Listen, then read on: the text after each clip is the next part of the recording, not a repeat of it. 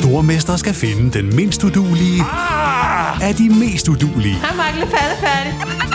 Sammen 2 papkasser. Nej, Mark. Må jeg ikke ringe til min mor? Stormester. En chance til. Det er ikke på nogen måde behageligt. Nej. Stream nu på TV2 Play. Ryan Reynolds here from Mint Mobile. With the price of just about everything going up during inflation, we thought we'd bring our prices down. So to help us, we brought in a reverse auctioneer, which is apparently a thing. Mint Mobile Unlimited Premium Wireless. How to get 30, 30, bit to get 30, bit to get 20, 20, 20, bit to get 20, 20, bit to get 15, 15, 15, 15, just $15 a month? Sold! Give it a try at mintmobile.com/switch. $45 up front for 3 months plus taxes and fees. Promo rate for new customers for limited time. Unlimited more than 40 gigabytes per month. Slows full terms at mintmobile.com. There's never been a faster or easier way to start your weight loss journey than with PlushCare. PlushCare accepts most insurance plans and gives you online access to board-certified physicians who can prescribe FDA-approved weight loss medications like Wegovy and Zepbound for those who qualify. Take charge of your health and speak with a board-certified physician about a weight loss plan that's right for you. Get started today at plushcare.com/weightloss. That's plushcare.com/weightloss. plushcare.com/weightloss. Since 2013, Bombas has donated over 100 million socks, underwear, and T-shirts to those facing homelessness. If we counted those on air, this ad would last over 1,157 days. But if we counted the time it takes to make a donation possible, it would take just a few clicks. Because every time you make a purchase, Bombas donates an item to someone who needs it. Go to bombas.com/ACAST and use code ACAST for 20% off your first purchase. That's bombas.com/ACAST, code ACAST.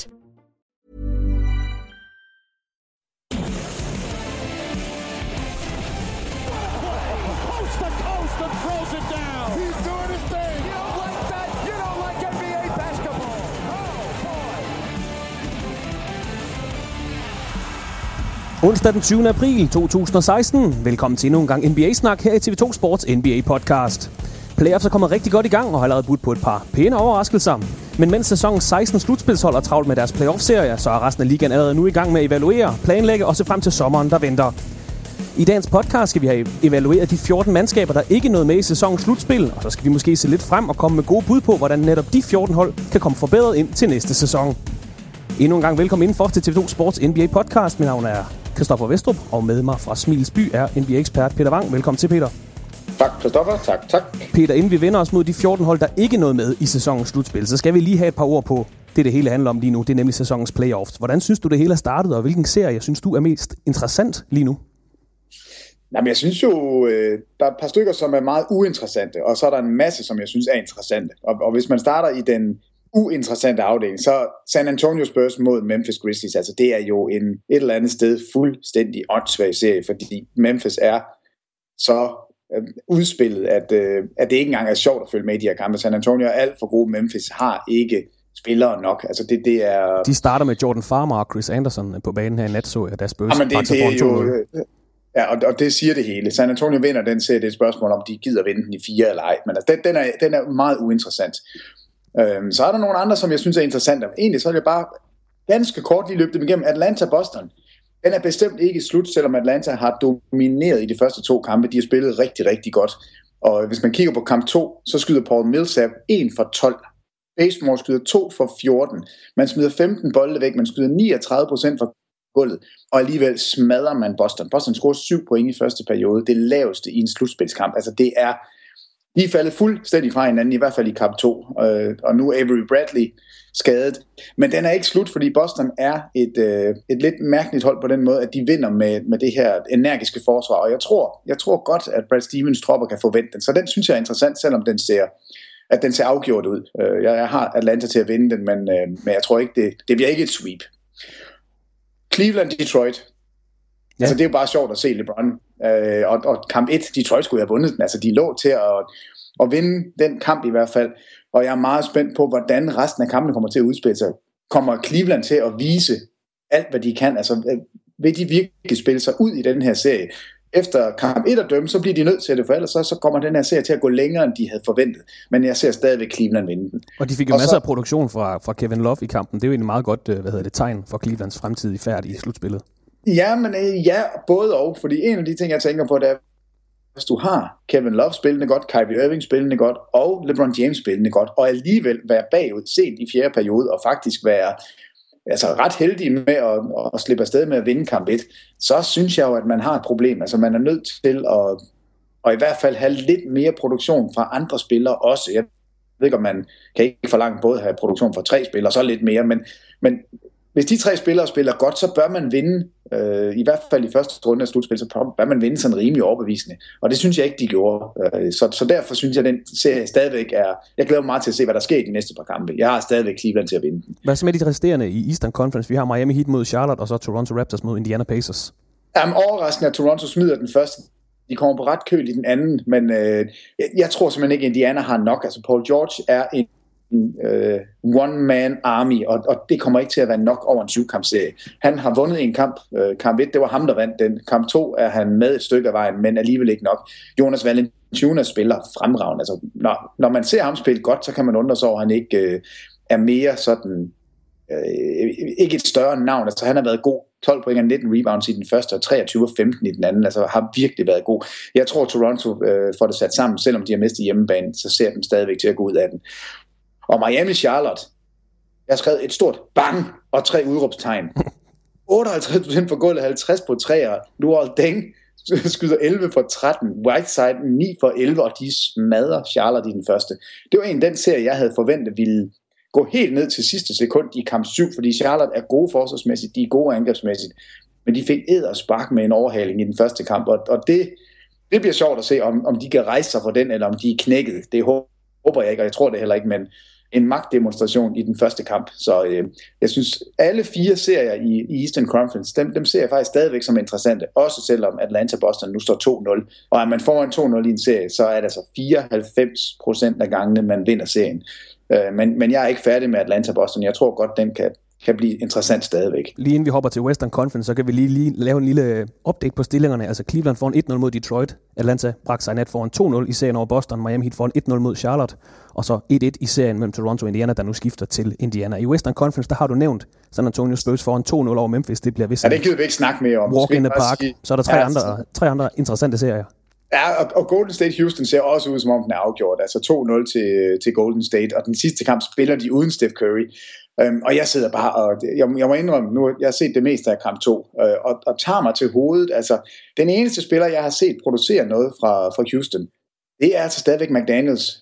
Udover selvfølgelig James Harden skyder hele tiden og smider mange bolde væk og scorer nogle point, men eneste kort, man har, det er McDaniels, som har været inde i kamp 1 og gør en forskel. Han er inde 1 minut i kamp 2, og det er selvfølgelig en lille bitte snas af en kamp, men han er +4 det minut, han er derinde. Og jeg fatter simpelthen ikke, hvad der foregår på trænerbænken i Houston. Jeg forstår ikke, at man ikke prøver at mixe det lidt op og sige, at vi sætter ham her ind, der kan dække noget op. Altså en lille smule forsvar, en lille smule tilbageløb, fordi hvor er de dog? Jamen, så uinteressant at se, og uinspireret at se spille. Jeg fatter ikke, at de vil være det her bekendt. Og det var deres chance at stjæle den her kamp 2 uden Steph Curry. Jeg håbede sådan, at Curry ikke var med, fordi jeg vil gerne se, hvordan Golden State spillede uden. Og det var altså bare Draymond Green og Klay Thompson, der styrede det show. Så det virker ikke som om Houston rigtig har tænkt sig at slås i den serie. Og i hvert fald synes jeg ikke, de får noget hjælp fra bænken. Andre Iguodala kommer ind også og viser, hvorfor han er en fremragende mand for bænken. Så der er lige 2 ting til den her serie, Peter. Jeg synes, at det er helt tydeligt, at Dwight Howard har simpelthen stemt ud for Houston. Han spiller fuldstændig uden energi, uden interesse for noget som helst. Altså han spiller ikke i Houston næste år. Det tror jeg godt, vi kan skrive under på. Ja, men det er fuldstændig enig. Og så kan jeg så spørge dig, nu har Steph Curry, fik en scanning på sin ankel her i går, og den kom så tilbage positiv. Altså, at der ikke var noget alvorligt galt. Men hvis man nu skal stille spørgsmålet, kan Golden State Warriors vinde mesterskabet uden Steph Curry? Nej, altså ikke hvis du spørger mig. Det kan de ikke. Altså hele deres angreb er bygget op omkring at have så fremragende skytter, hvor han er den bedste af dem. Så nej, det tror jeg simpelthen ikke på, at de kan. Jeg tror godt, de kan klare Houston. De har i hvert fald vist, at de kan vinde den første kamp uden Curry, og jeg tror godt, de kan vinde hele serien uden ham, fordi Houston de gider ikke spille. Jeg ved ikke, hvorfor de udstiller op, fordi de ser altså noget slappe ud. Men nej, de kommer ikke forbi Oklahoma eller San Antonio, eller hvem de møder i løbet af slutspillet. Det kommer ikke til at ske. Men altså som sagt foran 2-0 over Houston, vi fik nævnt San Antonio foran 2-0 over Memphis. Så er der 2 andre serier, Peter. Clippers Portland og Oklahoma mod Dallas. Og Clippers Portland, de fleste har talt om, altså, hvad man kan læse på nettet, der er rigtig mange, der siger, at den kan Portland godt vinde, og de kan overraske, og jeg må indrømme, jeg er der ikke, og indtil videre ser det heller ikke sådan ud. Jeg synes, Clippers viste sig som værende et klart bedre mandskab. Altså, de har mange flere strenge at spille på, og når man taler om Chris Paul, han bliver altid glemt i MVP-snak og i All-NBA-teams og det hele. Altså, når man ser ham kontrollere en slutspilskamp, så sidder man jo bare og smiler, fordi han er så latterligt dygtig. Altså, han er simpelthen så god. Han er matchet op med Damian Lillard, som er en af ligaens bedste point guards, og får det til at se let ud. I hvert fald i kamp 1, så er det ham, der fuldstændig dominerer, og de skal nok trække den serie hjem, og jeg tror også, de vinder en rimelig sikkert. Så er der en anden serie, der er lidt mere spænding i. Altså, Dallas, de hiver en sejr i Oklahoma, faktisk. Jamen, kunne man ikke bare lade være med at snakke om den? Jeg synes, det er mærkeligt, at vi skal snakke om den serie. Bare fordi Dallas er sådan nogle... Altså, hvis du kun scorer de 84 point, og Raymond Felton bliver topscorer, eller hvordan det var, så er du selv ud om det. Altså, så vinder du i slutspillet. Raymond Felton, Darren Williams og Darren Harris scorede sammenlagt 42 point. Meshri, der kommer ind, er plus 17 på 28 minutter. Sasa Pachulia bliver sat på bænken. De er minus 16, når han er på banen. Så Meshri, der har man altså fundet noget. Men jeg har skrevet her, Rick Carlisle er et geni. Jeg skulle lige til at spørge, siger det ikke meget om trænerforholdet i den serie? Altså Billy Donovan, er det ikke det, han hedder hos Oklahoma? Over for Rick Carlisle. Ja, jamen altså det er helt vildt, så dygtig han er. Barrea var ikke med i kamp 2. De har ikke andet end aflagte spillere fra alle andre klubber og en aldrende Dirk Nowitzki. Så kommer ham her Meshri ind, og altså det er ham den store center fra Tunesien, som spiller rigtig, rigtig fornuftigt. De får trukket tempoet ud, og et eller andet sted, så tror jeg ikke, alvoren er gået op for Oklahoma. I hvert fald er det ikke gået op for Russell Westbrook i forsvarsenden. De her guards, Felton, Williams, Harris, der bare pisser igennem feltet og scorer, og får lov til at skyde frie træer. Altså det er en ynk, og nu er jeg lidt efter Westbrook, fordi det er jo min total yndlingsspiller, men det jeg ser i forsvar for ham, det er ikke godt nok lige nu. Og så ved jeg ikke med ham der Kevin Durant, om ikke snart han skal ramme et skud. Var han 7 for 33 i det var ikke en god kamp i hvert fald, han spillede. Det var ikke, fordi han var bange for at skyde i hvert fald. Men altså, Peter, efter de første... Undskyld. Altså, den står 1-1. Jeg er stadigvæk ikke et sekund i tvivl om, Oklahoma vinder den serie. Jeg tror simpelthen ikke på, at Dallas de kan mønstre nok. Nu er det så et 5-kamp-serie, kan man sige. Jeg er ligeglad med hjemmebane. Jeg tror ikke, Oklahoma bliver slået ud her, men jeg er lidt bekymret. Og så må man bare igen tage hatten af for Rick Carlisle, for han får bare maksimeret alt ved sine spillere, hvor er han god. Altså. Hvis vi skal give en lille status på, du er jo rigtig glad for, når serien når ud i 7 kampe. Hvad er status på det her efter første runde, efter vi har set efter 2 kampe, ja? Jamen altså, jeg tror, at Toronto og Indiana kan meget vel gå i 7. Jeg havde Miami og Charlotte til også at gå i 7. Der vil jeg hellere sige noget efter kamp 2, fordi Miami, de er så meget bedre, som de så ud til at være i kamp. Det kan jeg ikke forestille mig, de bliver ved med. Så den tror jeg faktisk også er mere åben. Jeg håber, at Boston kan yde mere modstand, når de kommer hjem på hjemmebane. Men lige nu, der ser jeg Toronto og Indiana gå i 7. Det tror jeg altså, den gør. Og så må jeg sige, jeg tror faktisk desværre, at det er den eneste lige nu. Jeg havde håbet og troet, at flere af dem ville gøre, men i Western Conference, der tror jeg ikke på, at det kommer til at ske. Og i Eastern Conference, der er jeg bange for, at Miami er forstærket. Det var ellers den, jeg troede måske ville gå i 7. Så jeg går med Toronto og Indiana. Er der andre learnings, vi lige skal tage med her efter de første 2 kampe af slutspillet? Altså, vi har snakket lidt om Carlisle styrkeforholdet mellem trænerne i den serie, der har været noget snak om Dwight Howard her. Er der andre ting, vi sådan har fået med? Jeg synes jo, Indiana-Toronto, som du selv nævner, første kamp, Toronto kommer ud fuldstændig uden gejst. De virker lidt nervøse. Altså, de har jo spillet slutspil 2 år tidligere. Det kan godt være, de er røget ud, og det er det, der sådan hænger over dem. Men de spillede fuldstændig uden gejst, og det udnyttede Indiana til fulde. Så kom de tilbage i anden kamp. Men det var sådan lidt sjovt at se dem, fordi de har jo rullet i løbet af grundspillet. Jamen, jeg synes egentlig, du siger det rigtigt, fordi jeg tror, det er nerver. Altså, jeg tror simpelthen, det er det her med, altså når man taler om, at lysene bare lige er lidt skarpere, og scenen er lidt større, og når man så har det her i baghovedet, at man har spillet under niveau i 2 sæsoner i træk, og sidste år blev man, selvom man var favoritter til serien, så blev man smadret i første runde. Jeg tror, den sidder i baghovedet, men jeg tror så til gengæld, efter sejren i kamp 2, der har man fundet ud af, at vi er faktisk et godt hold, og vi kan sagtens slå det her Indiana-hold. Så der tror jeg, at den vender for dem, men jeg synes, du er lige right on point i kamp 1, at de kommer lidt sløje ud. Og en anden ting, man kan tage med sig fra de her åbninger af serierne, det er, at en slutspilskamp, det er 1 kamp, du taber, og så kan man starte på 0 igen, og vi kan se det med Oklahoma, Dallas. Oklahoma smadrer Dallas i den første, og Dallas kommer tilbage og gør de ting, de skal i kamp 2, og har nu udlignet serien. Så det er stadigvæk kun én kamp, selvom du tager med 30 point. Og det er altså fedt at se, at publikum bare er på, lige meget hvilken hal vi er i, om vi er i Atlanta, eller vi er i San Antonio, eller hvor det er. Altså publikum er på, og det er en helt anden stemning, der er i hallen. Ja, men det er så vildt. Altså selv Miamis tilskuere er med fra start. Altså, det er, de er der til tiden, det er sgu meget godt. Altså, det er virkelig, altså det er det fedeste basket, der er. Nu er det så en uge siden, at grundspillet det sluttede, og så har vi altså også fået uddelt 2 af sæsonens individuelle priser, der er kommet her i ugen. Mandag, der blev Kawhi Leonard kåret som årets forsvarsspiller for anden sæson i træk, og tirsdag blev Jamal Crawford kåret som årets 6. mand for 3. gang i karrieren, hvilket er første gang i ligaens historie, at en spiller får den hedder 3 gange. Peter, der er ikke så meget at sige til de her 2 prisvinder, det er meget fortjent, men begge to. Allerede før sæsonen kunne man pege på de her 2 som favoritter til de 2 priser og have en rimelig god fornemmelse omkring det. Du nåede lige at få sendt en blog ud, eller ind til os på TV2, med din bud på sæsonens prisvinder, en blog du kan læse på sporttv2.dk, inden offentliggørelsen af Jamal Crawford kom frem. Og du havde jo faktisk ikke Jamal Crawford i din top 3. Var det bare for at se bort fra de sædvanlige kandidater? Man kan altid pege på Jamal Crawford og Manu Ginobili og dem der. Du pegede på Iguodala, Will Barton og så Jeremy Lin. Ja, jeg synes, en af de ting, som er en lille smule overset, det er altså, at basket er spillet i begge ender af banen. Og Jamal Crawford, ja, han er en fantastisk skytte. Han er en fantastisk scorer og gør rigtig meget for Clippers.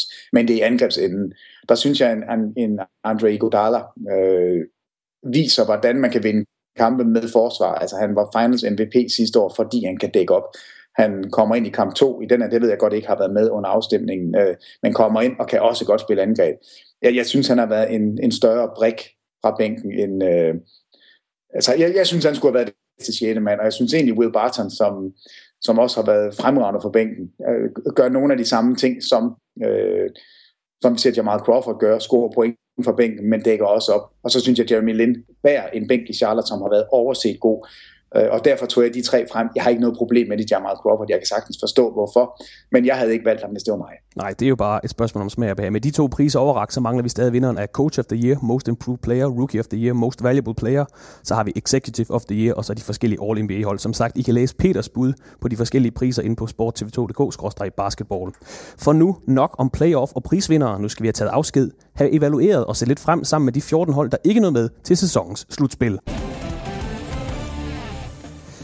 Og Peter, jeg har som sagt 14 hold, der ikke nåede med i slutspillet. Det er jo næsten halvdelen af ligaen. Hvis vi bare tager et skud fra hoften og kigger på dem, hvilket hold har så brug for den største omvæltning for sådan at komme tilbage på toppen igen? Jamen, der er et par stykker, der melder sig ind der, men et hold, som jeg kan slet ikke se, hvordan de skal komme ud af det her moras.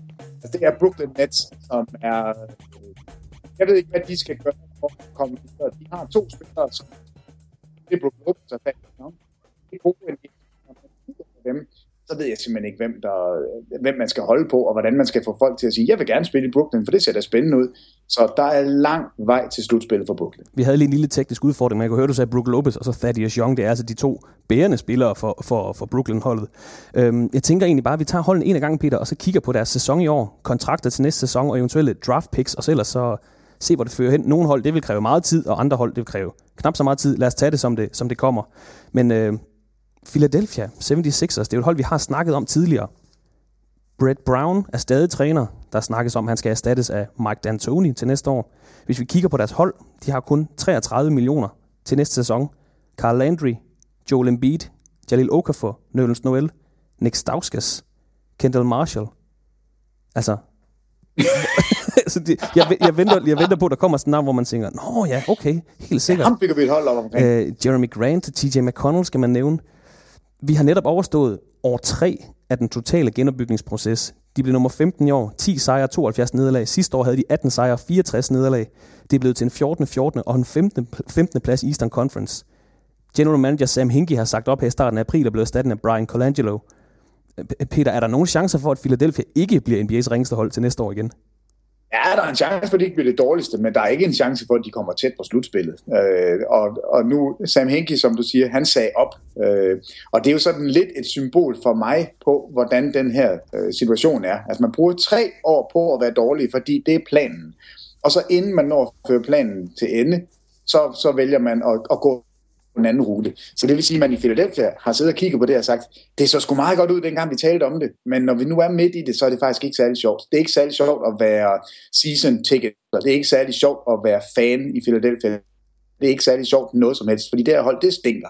Og nu er vi færdige med det. Vi vil ikke mere, nu vil vi prøve at blive gode. Og det er svært at lave en plan og køre 3 år med den, og så lige pludselig lave den om. Så de sidder i det, de selv har skabt. Altså, de har sendt alle deres gode veteraner væk, og så sidder de nu med en masse unge, uprøvede spillere. De har en masse muligheder for at vælge i draften, og så er de samtidig blevet overhalet af udviklingen i NBA. Så de har valgt at gå med store, talentfulde spillere, men ikke nogen skytter. Så alt det andre NBA-hold gør, det er det Philadelphia ikke gør. Så jeg har svært ved at se, hvordan det skal gå hurtigt at blive gode. De har masser af store spillere. Vi ved ikke engang, hvor talentfulde de er. Altså Okafor er nok det bedste navn af dem alle sammen lige nu. Og han er en dygtig postspiller, ja. Altså det er Al Jefferson også, og Al Jefferson sidder nu på bænken i Charlotte, fordi han ikke er god nok til at starte. Så det siger meget om, at Philadelphia, de er problemer. Ja, og hvordan kommer de så ud over det? Altså, hvis vi nu skal give dem et godt råd, vi har snakket om dem tidligere her i podcasten, altså, vi har også fået nogle spørgsmål fra Thomas Lohmann, der spørger, hvilken plads bør Philly gå efter i draften, for at kunne rykke væk fra bunden. Det har vi snakket lidt om, altså det oplagte navn til at gå nummer 1, det er Simmons der fra Louisiana, som også er power forward, og de har i forvejen Joel Embiid, Okafor, Nerlens, nu ellers skal spille store pladser. De har Dario Saric, der er på vej fra Europa, så der er rigtig mange ombud. Som også er stor. Som også er stor og skal spille den her altså stretch for, hvad det nu skal blive. Hvad gør man i Philadelphia? Fordi selvfølgelig kan man vælge, man trader, men hvem skal man så trade? Jamen altså, hvis jeg var general manager, så ville jeg gå ud og sige, Joel Embiid er et kæmpe stort talent, og en kæmpe stor spiller, som aldrig har spillet en NBA-kamp, fordi han har været skadet. Men jeg tror måske, I skal satse på at tage ham, fordi hvis han er så god, som vi håber, han kan blive, så kan man her få fat i en superstjerne. Man skal prøve at gå ud og dingle ham for nogle hold og sige, prøv at se, tør I ikke satse på ham? Og så skal man håbe på ikke at skulle tage nummer 1 i draften. Og hvis man får første runde, første valg, så synes jeg, man skal trade det og sige et eller andet hold, som man ved gerne vil have fat i Ben Simmons. Sige, at vi vil have nogle af jeres gode spillere, og vi vil faktisk rigtig gerne have en point guard. Så hvis nu I får vores første runde, første valg, får vi så ikke en point guard, og måske jeres første runde 18. valg, eller whatever, et eller andet, fordi de skal ud og have en point guard. De kan ikke spille med et hold uden en guard. De har ikke nogen til at fodre de store spillere, så det optimalt vil være en point guard, der gerne vil aflevere. Og Peter, hvis du nu er Minnesota Timberwolves, og jeg så ringer fra Philadelphia og siger, hej, vi vil gerne have ham der, Zach LaVine. Så vil jeg for det første sige, du skal ikke kalde Zach LaVine en point guard, fordi så bliver Zach LaVine ked af det. Han har fundet ud af, at han er en shooting guard, og det er han rigtig god til. Men ellers må du gerne fortsætte. Hvad så, hvis vi gerne vil have ham der, Ricky Rubio? Ja, så er jeg til at tale med, tror jeg. Men problemet er bare, Philadelphia, de kan ikke bruge jeg afleverer kun point guard. De er nødt til at have en point guard, der også kan skyde. Altså, de skal have en Kyle Lowry. De skal have en spiller, som kan score point, kan skyde udefra og sætte de andre op. Og der falder lige Rajon Rondo, som man sikkert godt kunne få fat i, hvis man ville. Og Ricky Rubio er ikke for mig at se de rigtige point guards til et hold, som har så mange store folk. Fordi du skal have skytter, og du skal have kreatørs. Det er ikke nok at have den ene del. Og det er derfor, de har malet sig selv op i et forfærdeligt hjørne, Philadelphia. Altså, de har jo mange assets, de vil kunne bytte med. Så det ser ikke så skidt ud, som det ser ud i Brooklyn, som vi når til lige om lidt her. Nej, ikke helt så skidt, men jeg vil sige, at de assets, de har, er ikke så gode, som de så ud for bare 2 eller 3 år siden. Der var alle, de var ude efter, vi skal have en stor center i midten, a la Roy Hibbert, fordi vi kan se, hvad Indiana kan gøre med Roy Hibbert, og så fylder vi op med skytter omkring ham, så er vi dækket ind. Så gik Philadelphia ud og valgte alle deres spillere, det skulle være sådan nogle 2 meter og 10 fyre, som kunne fylde midten, ligesom Roy Hibbert. Og nu står de her, og der er ingen, der vil have dem. Altså det er næsten der, vi er, og der er ingen af dem, som er brændt igennem. Altså Okafor, jeg kan jo ikke sige, at hans rookie-sæson har været fuldstændig perfekt. Der har været ballade uden for banen. Der har været enorme begrænsninger på banen. Så Philadelphia sidder med en håndfuld navne, som man kender på store, lidt tunge spillere, på nær Noel, som i den grad kan spille forsvar, men ikke fatter noget som helst i angrebet.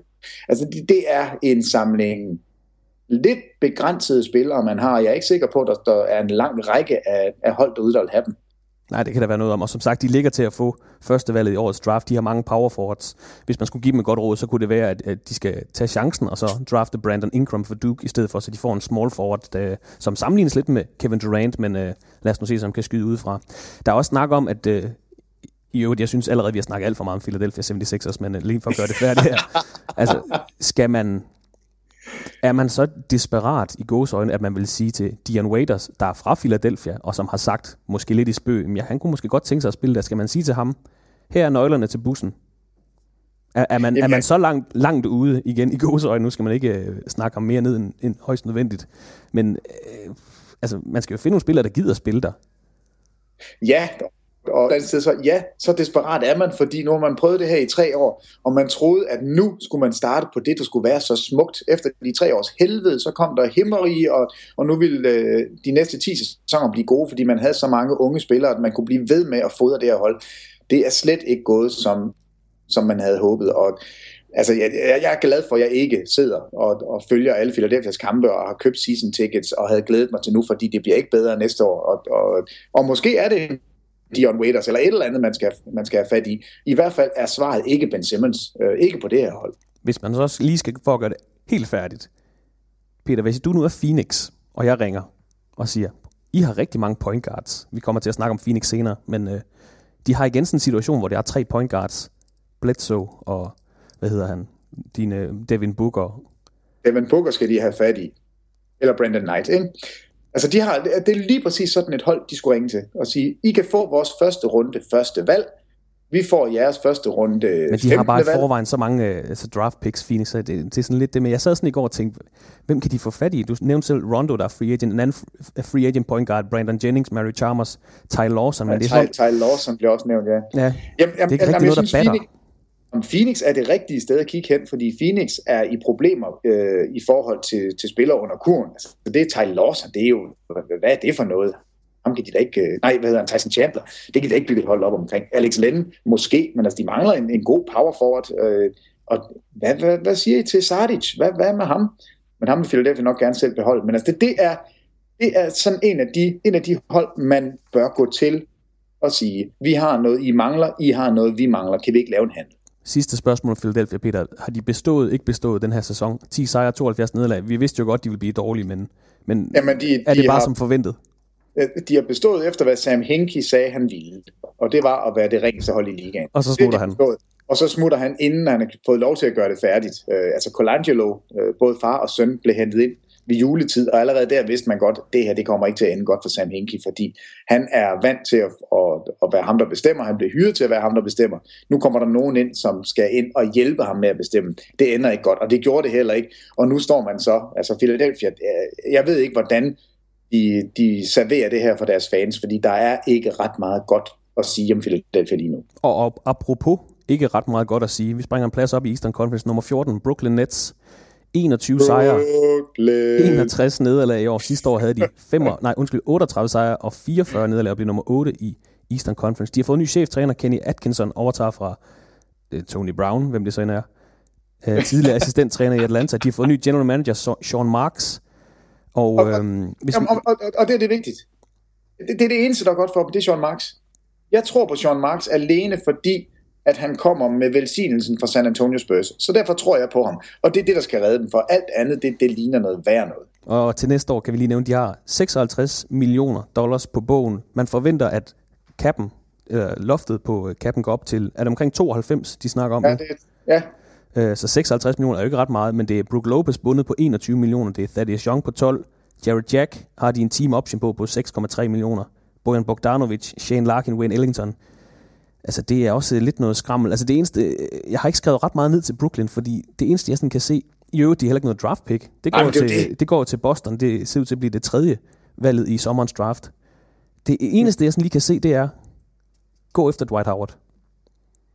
Jamen så har du Dwight Howard og Brook Lopez på samme position. Den eneste, du har 2 spillere, Thaddeus Young og Brook Lopez er 2 spillere, du kan starte med i NBA.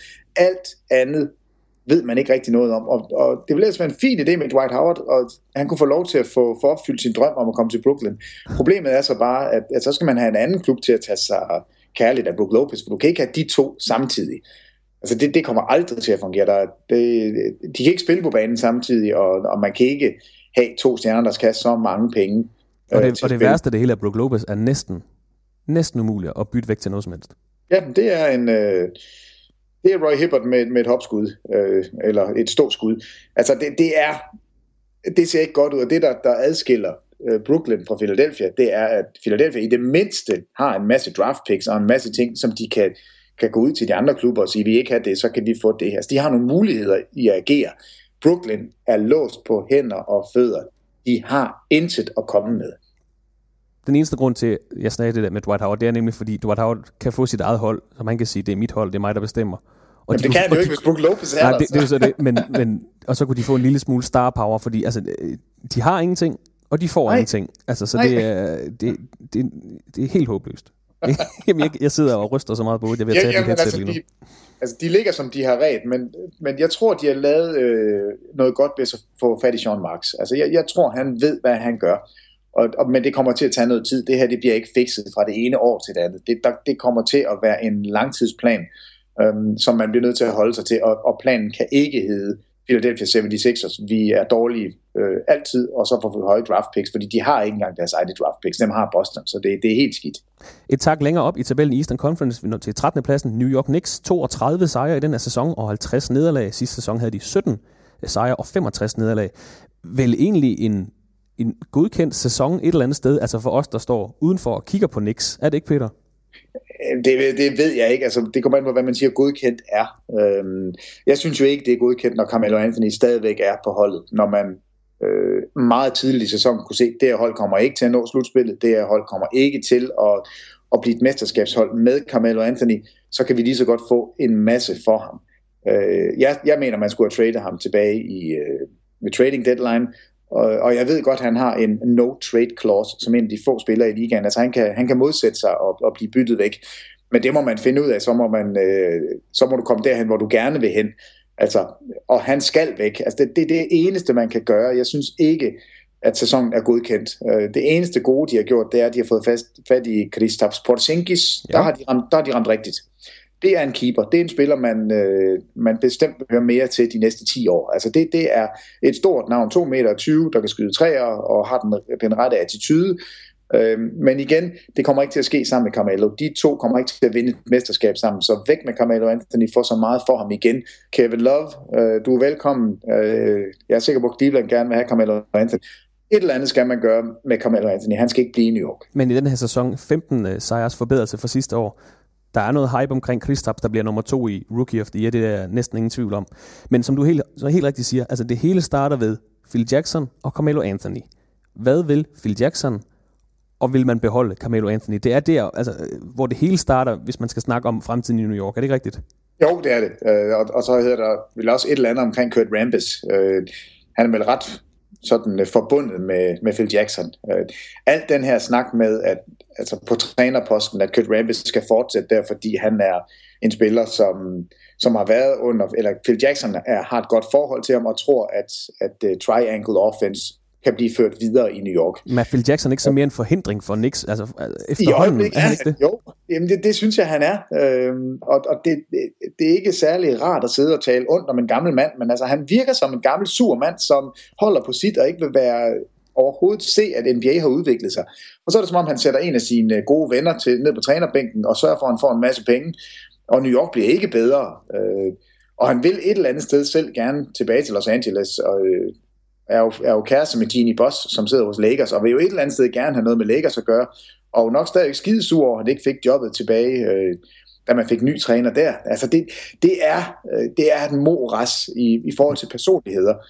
Men man har dog noget positivt, og det er Porzingis. En fan-favorite og en god spiller, og så har man en Carmelo Anthony, som kan give noget igen, fordi han er stadigvæk en af de bedste scorer, vi har i ligaen. På det rigtige hold, så kan han vinde et mesterskab. Han skal bare ikke være den bedste spiller på et hold, så vinder man ikke. Men kan han komme til Cleveland i stedet for Kevin Love og gøre LeBron glad, så kan det godt være, at det kan fungere.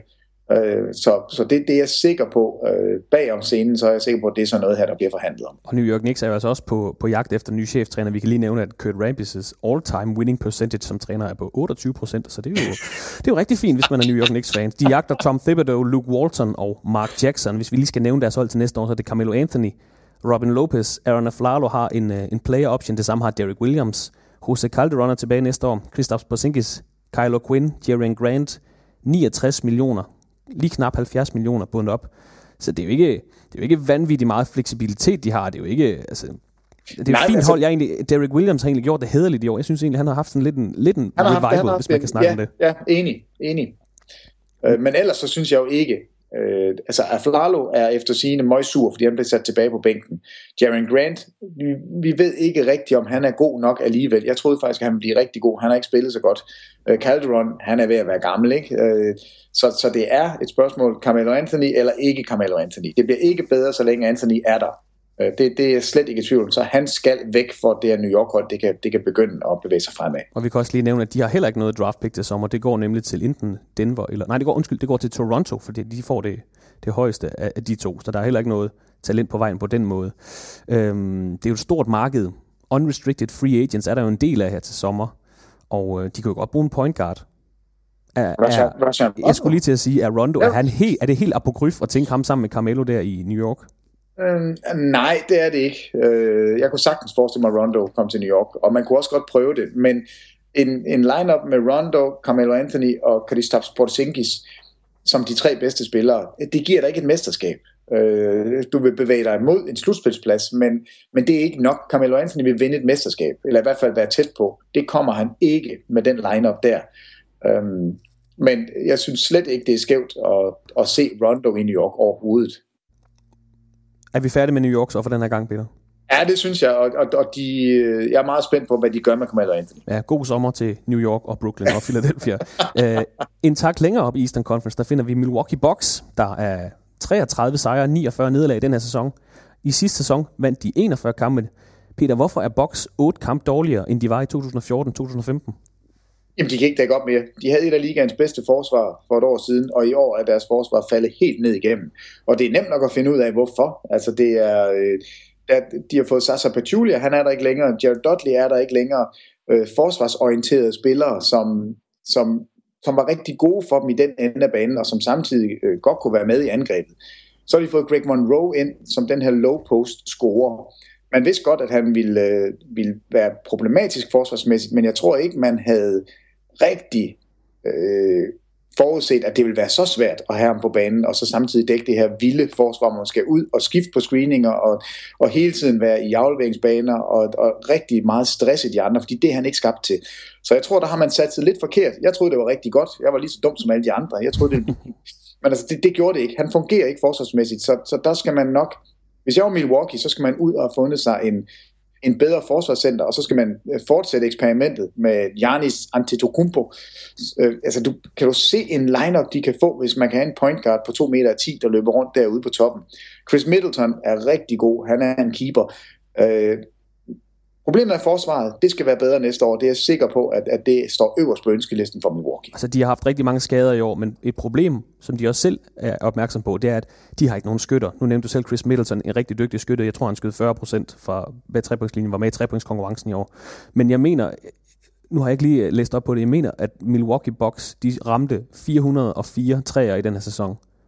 Og Steph Curry alene ramte 402. Det er noget af den stil, det er noget af den størrelsesorden. Så de mangler altså noget forsvar, og de mangler nogle skytter. Hvis vi kigger på deres hold til næste år, 60 millioner, lige knap 61 millioner på bogen. Monroe er der, Chris Middleton er der, Jabari Parker er der, John Henson er der, Michael Carter-Williams er der, Giannis Antetokounmpo er der, Rashad Warren, Tyler Ennis, Damon Inglis, Johnny O'Brien, Steve Novak håber de at kunne forlænge med. Det læste jeg lige her den anden dag. O.J. Mayo er free agent, Grievous Vasquez er free agent, Jared Bayless er free agent. Er det bare det, Peter? Kan vi forvente at se dem igen tilbage i forsvaret? Du havde dem som før sæsonen, spåede du dem til at blive nummer 7 i Eastern Conference. De får altså kun en 13. plads. Ja, en 12. plads i år. Og det er jo selvfølgelig dybt skuffende. Men ja, fordi de har et blueprint på, hvordan de skal gøre. Altså når jeg siger, at de var gode, det var det 4. bedste forsvar i sæsonen 14-15. Og de faldt så ned og blev det 23. bedste, eller det 7. dårligste. det siger jo det hele. Ja, men det gør det jo. Altså, det er næsten 20 pladser, du falder ned igennem i defensive rating, altså point per 100 boldbesiddelser. Fra at være top 5 til at blive i den dårligste tredjedel. Så kan man godt se, at der er noget galt. Og det er egentlig ikke, det er ikke svært. Altså, de ved godt, hvad der er galt. Jabari Parker er ikke en super forsvarsspiller. Hvordan skal man have ham på banen? Måske kan man spille small ball med ham som den store mand derinde. Altså, de har rigtig mange, jeg synes, de har mange muligheder, fordi de har en ufattelig spændende point guard i Antetokounmpo. Altså, hvis det fungerer, så bliver han den vildeste point guard nogensinde. Og de har Chris Middleton, som du selv peger på, en god skytte, en god spiller, en god forsvarsspiller. De har Jason Kidd, som ved, hvordan man spiller basket. Altså, så jeg er ikke så bekymret for dem. Jeg tror, at den her sæson skal man kigge på som et eksperiment og se, godt, det virkede ikke. Vi vidste godt, at vi ikke ville vinde mesterskabet. Det er en skuffelse, at vi ikke har nået slutspillet, men det er ikke en katastrofe. Det er ikke sådan, Milwaukee nu kan trække dem ud i toilettet. Altså på ingen måde. De har et blueprint på, hvordan de skal dække op. De ved godt, hvad de er gode til. Det skal de tilbage til næste år. Og de har nogle gode brækker til fremtiden i Parker, Middleton og Giannis Antetokounmpo. Peter, vi har fået et spørgsmål. Det er ikke for at springe for meget i teksten, men Mads Schøning, han siger, de 2 mest talentfulde hold i henholdsvis øst og vest, ifølge ham selv i hvert fald, Minnesota Timberwolves og Milwaukee Bucks. Hvem har mest potentiale til at gå langt, og hvad mangler de for at blive seriøse contenders? Det er jo lidt svært at snakke om contender-status lige nu, når holdene de er så unge, især i Minnesota. Men hvis de 2 hold har mest potentiale? Jamen, det kommer an på, hvor langt vi skal ud i fremtiden. Lad os sige, over de næste 5 år, så er Minnesota et hold, vi skal regne med. Altså Karl Anthony Towns, så god er han. Andrew Wiggins, så god er han. Og det er nok til at kunne bygge et hold op. Men næste år tror jeg, at Milwaukee er det hold, som kan tage det største spring opad, og et hold, som kan volde problemer for de gode hold i Eastern Conference. Det kan være et modbydeligt hold at møde. Det var de sidste år, det kan de blive igen. Altså når du har et hold, der kan lægge så voldsomt et forsvarspres på nogen, og det tror jeg, at Milwaukee kan finde tilbage til, så kan de blive rigtig modbydelige næste år. Og jeg tror, Minnesota, de har lige 1 år eller 2 endnu, før de rigtig byder sig ind. Og så tror jeg, at vi skal regne med dem som et rigtig godt hold i et stykke tid. Lige de sidste 2 ting her, Milwaukee, det er, at de ligger til at få et 10. valg i sommerens draft. Og så vil jeg gerne takke John Henson for et af sæsonens højdepunkter, der hvor han blokker Matt Barnes, og så bare flexer hele vejen ud. Det er et fantastisk øjeblik. En tak længere op i Eastern Conference, der finder vi Orlando Magic, der fik 35 sejre og 47 nederlag. Det er en forbedring på 10 sejre i forhold til sidste sæson, hvor de blev nummer 13. Men jeg er der ikke. Jeg skulle til at sige, det første jeg har skrevet, det er, at de ikke stagneret lidt i den her genopbyggelsesproces. Altså en lille smule. Det er som om, er det ikke her vi ser dem de næste år, medmindre der sker et eller andet helt vildt? Jamen det er regression i stedet for progression. Altså det er da underligt. Hvordan i alverden kan man tænke, at man skal tilføre et par veteraner, som ikke kan spille, og så smide noget ung talent væk, og så bliver det hele bare rigtig godt. Altså, jeg synes, man tog en tåbelig beslutning ved trading deadline. Altså, Tobias Harris sendte man væk, og så fik man Brandon Jennings ind. Hvad fanden skulle det gøre på et hold, som har point guards i forvejen, og på et hold, som i hvert fald ikke skal bruge en scorende point guard som Brandon Jennings?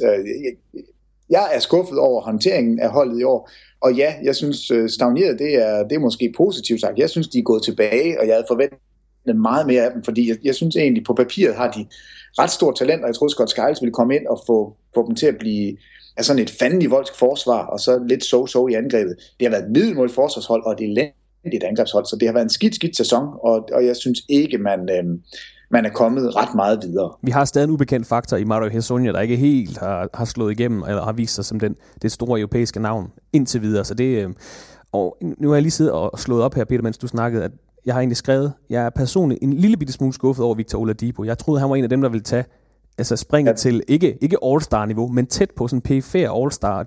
Det synes jeg ikke helt, han har gjort, men nu kigger jeg lige på hans statistikker. Altså 16 point, 4 assist og næsten 5 rebounds per kamp. Det er jo egentlig sådan okay, men er det ham, der ikke er bedre end det, eller er det holdet som sådan, der bare ikke udvikler sig? Jamen lige nu synes jeg, det er holdet, men du siger jo noget rigtigt, altså man ved ikke lige helt Hezonja, hvor god bliver han, hvor god bliver Aaron Gordon, som nu kan få spilletid, altså de er jo meget, meget unge, det skal vi selvfølgelig også huske på, nu er jeg måske lidt hård ved dem, men det er bare fordi, jeg havde forventet mere af dem i den her sæson. Jeg troede faktisk, at det ville blive sådan et hold, alle de andre hold ville frygte en lille smule, fordi Scott Skiles er kendt og berygtet for at komme ind og råbe og skrige, og de hold, han overtager, plejer at dække rigtig godt op, og så kan man vinde kampe på den måde. Men jeg synes bare, at de beslutninger, man tog omkring trading deadline, var dårlige. Dem var jeg slet ikke enig i. Men de har nogle ting, de kan prøve næste år. Kan Aaron Gordon, kan han være en small ball center? Elfrid Payton og Oladipo, kan det fungere sammen? Altså er det egentlig en guard-kombination, som fungerer? Ingen af dem er rigtige point guards, så alligevel er de. Altså, der er nogle ubesvarede, og måske klikker det hele næste år, men jeg synes, sæsonen som helhed har været en skuffelse, og specielt trading deadline, synes jeg var en stor skuffelse. Benjamin Mer, han spørger, hvordan ser I Orlandos fremtid? Det kommer jo lidt an på, hvad der sker her til sommer. Næste år, 44, lige knap 45 millioner på bogen. Det er Vucevic, Ersan Ilyasova, det er en team option, de har på deres kontrakt. Det er ikke sikkert, de samler den op. Oladipo, CJ Watson, Aaron Gordon, Hezonja, Payton, Shabazz Napier. Det er en masse unge spillere. Det er som om, de mangler... De mangler veteranen, der kan komme derind. De mangler, ja. Er det Dwight Howard, de mangler at få tilbage? Altså, det har der været snak om. Det kunne være ret skægt. Ja. Men det er som om, de mangler en... Altså, Evan Fournier har de et qualifying offer for, ham er de rigtig glade for, og de mangler sådan lidt nogle skytter, og de mangler sådan lidt en stor mand til at binde forsvaret sammen, fordi jeg kan virkelig godt lide Nikola Vucevic, men det er som om, han er ikke den der defensive stopper, som holdet har brug for. De har masser af forsvar ude på gulvet, men sådan under kurven, der er det som om, de mangler lidt. Ja, og hvis man sidder og kigger på, hvor mange år de har spillet i ligaen, så er der altså en forfærdelig masse et-taller, og der er et enkelt rookie-tal, og så er der nogle to-taller. Altså, det er unge spillere, det her, så vi skal selvfølgelig også lige give dem lidt tid. Men overall, skuffende sæson fra min synspunkt. Og hvis vi lige skulle nævne en center, der er free agent her, det kunne jo være, de kunne lokke Hassan Whiteside til, eller Bismack Biyombo, der spiller i Toronto lige nu, til at binde forsvaret sammen. Whiteside får en max-kontrakt, og jeg tror, Orlando er et af de hold, der tilbyder den. Så ja, det kunne godt være ham. Lad os sige, at Orlando får tilført en Al Horford, eller en... Jamen, der er jo ikke så kæmpe store navne på, som unrestricted free agents her. DeMar DeRozan, det passer heller ikke rigtigt ind, han har play option.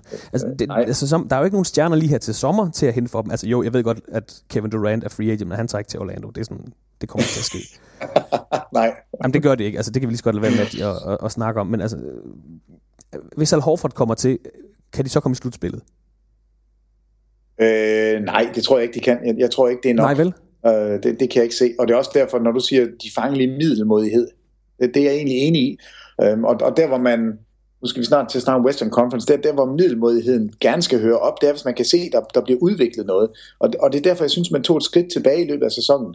Nu kan man så sige, men vi prøver for Aaron Gordon i gang.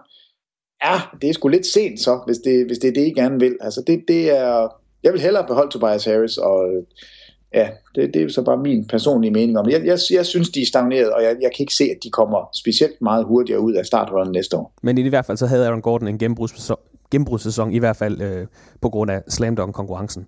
Om ikke andet, så på grund af den, ja. Lige præcis. 10. pladsen i Eastern Conference i år blev Washington Wizards 41-41. Det er altså 5 sejre mindre end sidste år, hvor de blev nummer 5 i Eastern Conference. De har fyret deres træner, Randy Whitman. Det er en meget fin ting. De jagter Scott Brooks. Der sidder måske nogen og rynker lidt på næsen af, men jeg kan egentlig godt lide det.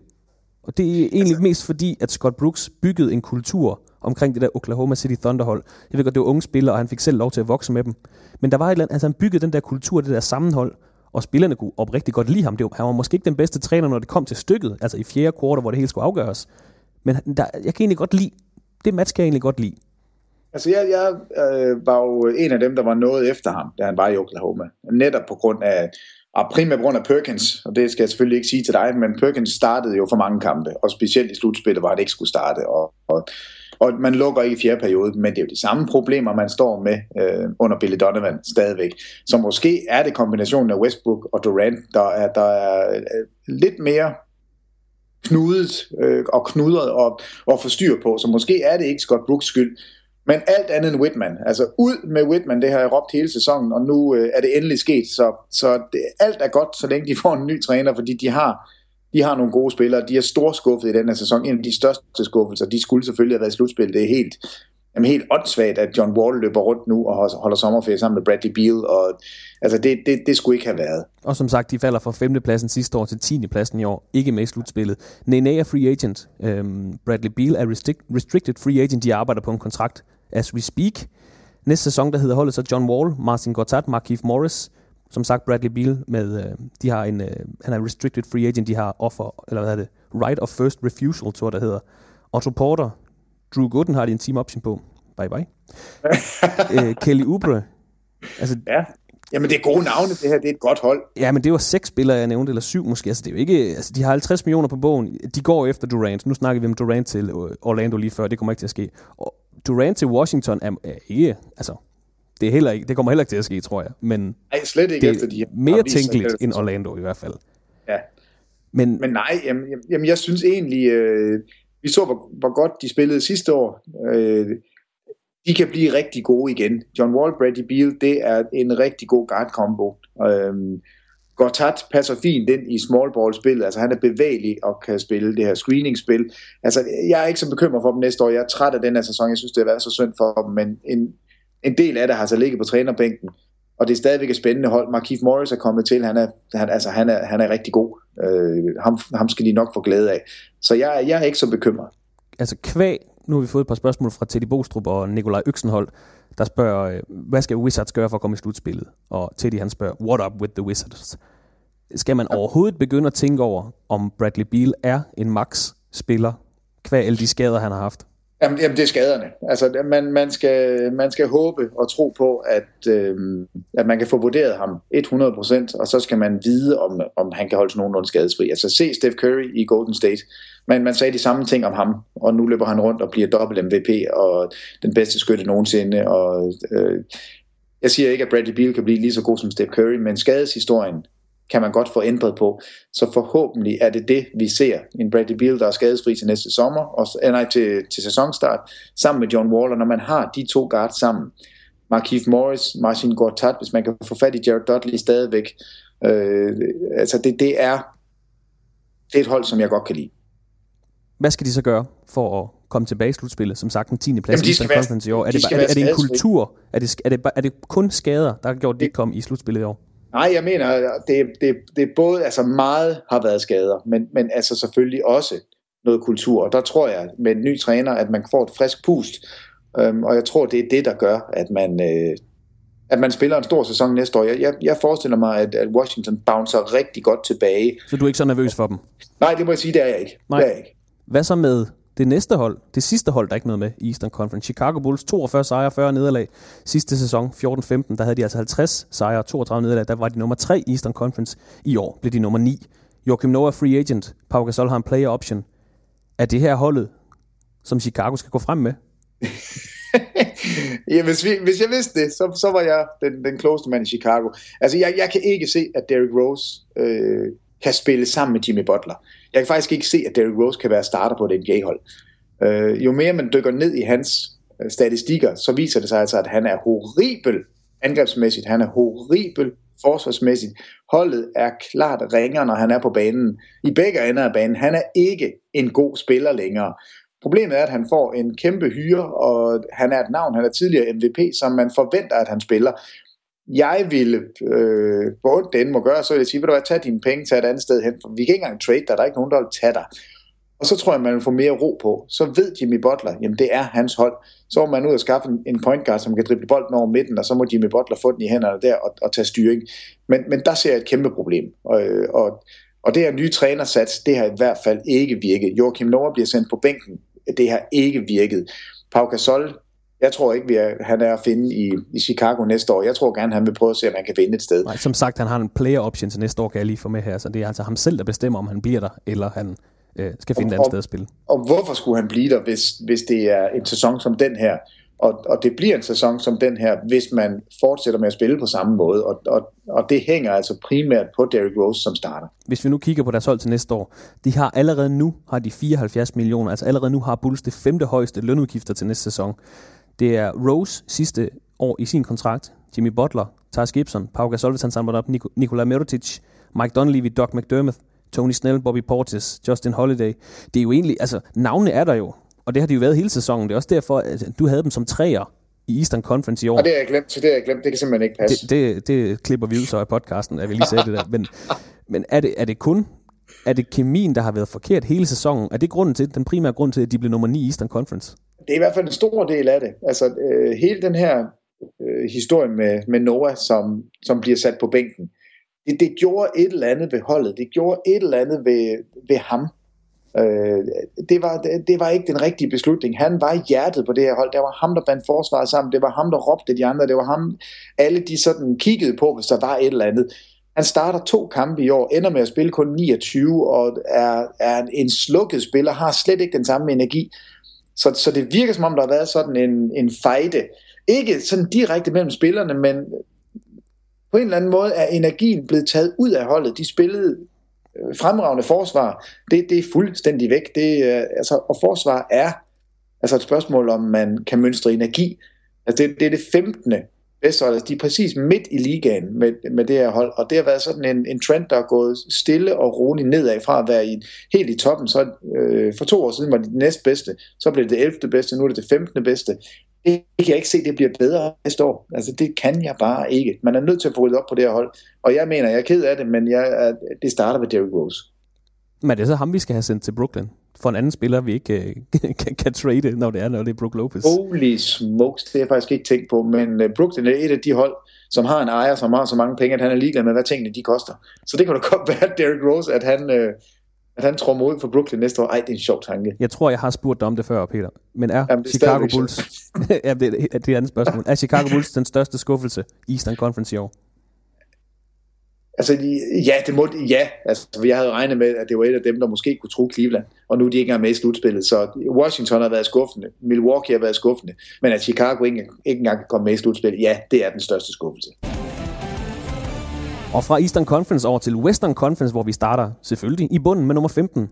Los Angeles Lakers, 17 sejre, 65 nederlag. Sidste sæson havde de 21 sejre, 61 nederlag, de er altså blevet 4 sejre dårligere, hvis man kan sige det på den måde. Kobe er væk, og det siger jeg egentlig med alt respekt. Men nu kan holdet altså også komme videre. Spørgsmål omkring D'Angelo Russells fremtid er der. De ligger til at få anvalgt i sommerens draft. Victor Garcia spørger, hvad er jeres bud på Lakers starting lineup til næste sæson? Og det er simpelthen... Jeg var helt paf, da jeg læste det spørgsmål, fordi jeg har ingen anelse. Han skriver selv... du har en anelse. Jo, men han skriver også selv i parentes, Durant lurer i kulissen. Det gør han så ikke. Det kan vi allerede... hvorfor skulle han tage til... Det er et meget fint spørgsmål, Victor. Men hvorfor skulle Durant tage et år ud af sin kalender og sige, jeg tager til Lakers, hvis jeg kan være contender hos Oklahoma? Jamen, det er jo så derfor, Victor han skal sidde og kigge på serien mod Dallas, og sidde og krydse fingre for, at Dallas vinder den serie 4-1, og at Oklahoma må gå skammens gang og forlade den første runde af slutspillet med Ibaka, med Westbrook, med Durant, med et hold, som skal nå langt i slutspillet i år for at være tilfreds med sig selv. Sker det, altså ryger de ud nu på røv og albuer, så kan det jo godt være, at Durant siger, det her, det gider jeg simpelthen ikke, så vil jeg hellere ned og være Superman i Los Angeles Lakers. Altså personligt, jeg tror ikke, det kommer til at ske. Så han kommer ikke i år. Det kan være, han gør næste år, men ikke i år. Men hvis han skulle smutte, er der vel andre steder, der giver ham en bedre mulighed for at vinde mesterskab? Absolut. Der er et sted, der hedder Golden State. Hvis han kommer dertil, så har han en god chance. Og det har der jo seriøst været tale om. Det håber jeg heller ikke kommer til at ske. Jeg tror det heller ikke. Jeg tror, han bliver i Oklahoma. Det tyder alt på. Og Oklahoma skal nok også komme ud af første runde. Det er sådan noget helt andet. Men Victor, vi kan desværre ikke sige, hvad deres starting lineup bliver. Fordi der kommer, kan vi godt. Ja, det passer ikke. Vi kan godt sige lidt. Så lad os sige lidt, Peter, fordi som sagt, det her det er lidt en overgangssæson. Det var Kobe sidste år, og som man også sagde i starten af sæsonen, holdet kommer ikke videre igen med al respekt, før Kobe stopper, fordi han binder så mange penge, og så skal han også have bolden, altså når han er på banen. De går fra i år at have 72 millioner på bogen, til næste år at have 26 bundne millioner. Hvad er der starter så til næste år, Peter? Jamen det er D'Angelo Russell, han er point guard. Han er der simpelthen. Han er ikke blevet frosset ud til den tid. Nej, så er det Jordan Clarkson, som er shooting guard. Ja. Så er det Julius Randle, som er power forward. Ja. Og det er det. vi har 3 spillere. Det er 60% af en starting lineup, det er meget fint. Vi har 60% af en starting lineup, og ud over det, jeg har ingen anelse. Jeg ved ikke, Roy Hibbert, hvad gør man med ham? Brandon Bass, Larry Nance. Nick Young, han er der i hvert fald ikke sammen med D'Angelo Russell. Huertas er en god backup, han kommer til at sidde som backup. Meta World Peace, I don't think so. Jeg mener også, han er free. Altså, Roy Hibbert ryger af bogen. Meta World Peace, Ryan Kelly ryger faktisk også af bogen. Robert Sacre ryger af bogen. Det kan godt være, at de beholder Tariq Black og Robert Sacre som bænkvarmer, men det er fuldstændig umuligt at sige, hvad der sker, fordi de seneste rygter siger jo, at DeMar DeRozan, han lader være med at samle sin player option op i Toronto og tager til Los Angeles.